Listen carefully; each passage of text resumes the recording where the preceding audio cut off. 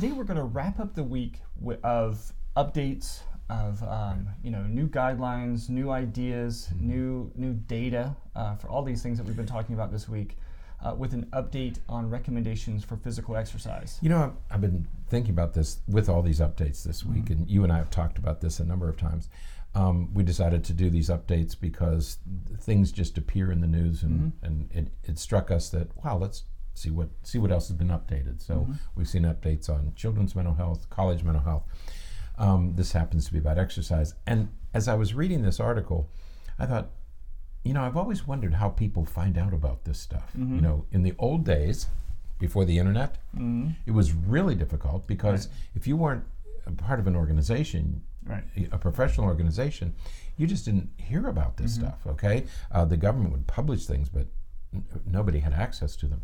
With the internet, you can at least get access to these things. But even with the internet, how would you know that this has been published? Okay, so we're happy to say that we're looking at these things, trying to keep up with them, and we'll pass them on to you, because I think today's podcast is a discussion about a really important document that is relevant across demographic groups, across ages, across ethnicities, across physical conditions. So I think this podcast is going to will appeal to everybody. Okay? Absolutely. There's a little something for everyone. So in 2008, the U.S. Department of Health and Human Services published its first edition of the Physical Activity Guidelines for Americans. That's right. All right. How much should you be doing? Right.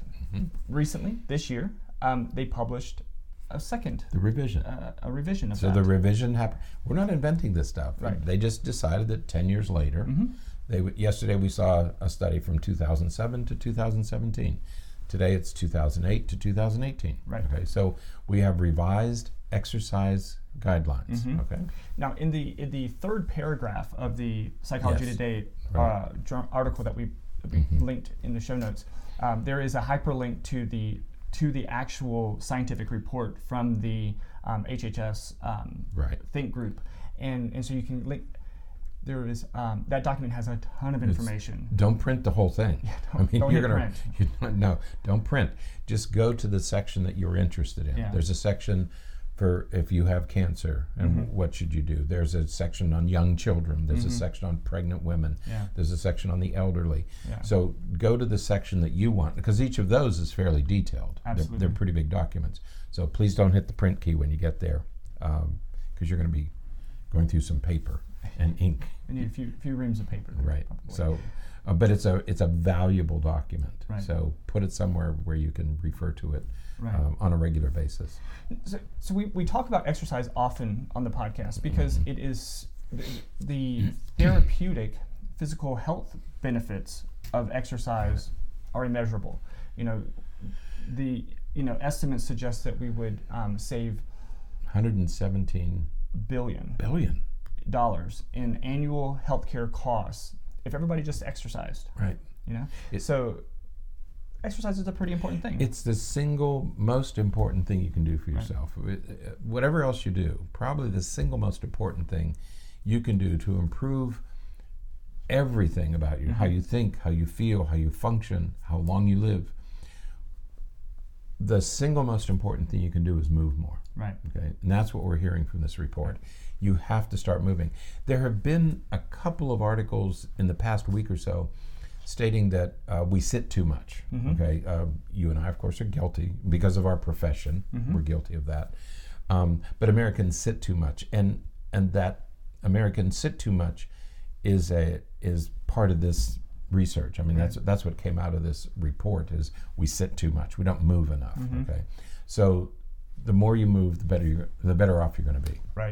Now, the report kind of gives us new guidelines in 4 different categories. And so we're going to review those 4 categories just to kind of give you some information about the updated recommendations. The first area is in aerobic exercise.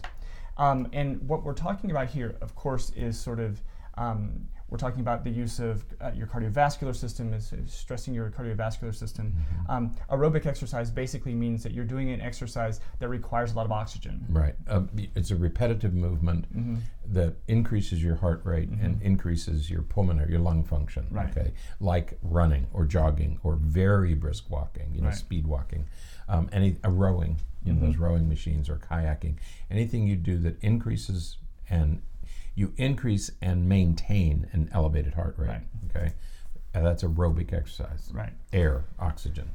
And so what they recommend here is that we focus on 3 things associated with aerobic exercise: Right. the intensity, the duration, and the frequency. Right. So as far as intensity goes, we're talking about, of course, the degree to which you're working, how hard you're working, and it needs to be moderate to vigorous. Right. It needs to be pretty significant. That's right. At least moderate. And what that significant means is different to each person. What's vigorous to me may be easy to you. Right. We know what he means. What was vigorous to me at 45 is vigorous to him at 45. What's vigorous when you're 80, right, is different. I mean, if you watch tennis players, for example, any sport, okay, you watch. Each year we have a minor league baseball team here, but in the spring the major league players come, right. and they have a day. They have Old Timers Day. They have former players, who were superb athletes. Well, now they're in their 50s and 60s. Right. They don't move quite as fast or as well as they did when they were in their 20s, okay? And you can see that difference. So what's vigorous at 60 isn't vigorous at 20, or shouldn't be vigorous at 20, right. okay? So there are age guidelines, and the report gives you those age guidelines. Right. What do we mean by intensity? Right. What we mean by intensity when you're 25 is different than when you're 65. Right. Okay. And it's the same when it comes to duration, how long you should work, and frequency, how often you should be doing it. Right. Those numbers are going to vary depending on your personal demographics and life situation, life circumstance. Right. It's going to vary a little bit, but those are the 3 things that we need to think about when it comes to aerobic exercise. And the good news is you don't have to do this every day. Right. They're talking a couple of maybe 2 days a week right. that you do aerobic exercise. Okay, so it's not like you have to go out 7 days a week right. and do this. Do it a couple days a week. That's sufficient. Absolutely. Okay. The same thing sort of goes with the second area, which is muscle strengthening activities. Now, if you want to chide me about something, if you care to, if you have the heartlessness, the cold-hearted part of you, muscle weakness is where you can take me to school. You get weak in a hurry as you age. Yeah. And you can tell the difference. You can tell it in simple things, lifting simple objects. And I've watched my parents. When my father was a carpenter. I mean, he was a construction worker. When he reached his 80s and 90s, you could tell that he was weakening. Muscle strength decreases in a hurry after a certain age, and you notice it in your daily existence. Right, and so it's important that we include some muscle strengthening activity in our regular routines.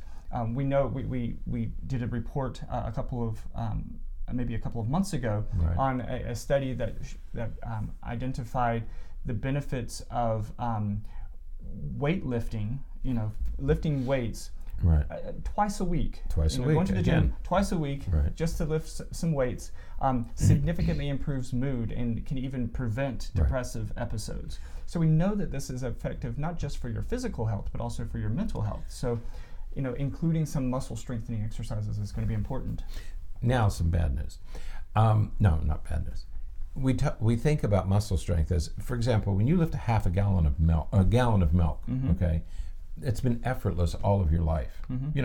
Kids can pick up the jug and watch an 80-year-old pick up a gallon of milk. I mean, my mother, who's in her 90s, stopped buying large volume containers, gallons and half gallons, because she simply can't lift them. Right. Okay. The other muscles that you need to strengthen are your thigh muscles. The ability to get on a chair and off a chair cannot be underestimated. Well, core strength, thighs and core is really important, Because one of the seats you want to get on and off every day is in the bathroom. Yeah. One of those seats. Hmm. If you can't do that, you're going to a nursing home. Yeah. It's true. Yeah, And absolutely. that's when you go. When you Yeah. can no longer get yourself on and off a seat, you need to go to a nursing home. Yeah. Absolutely. That's a sobering thought. Yeah. So when we talk about muscle strength, we're not talking about lifting a half a gallon of milk. Mm-hmm. We're talking about where you're going to live Right. and what level of care you're going to need. Absolutely. So exercise all those muscles. Right. Okay.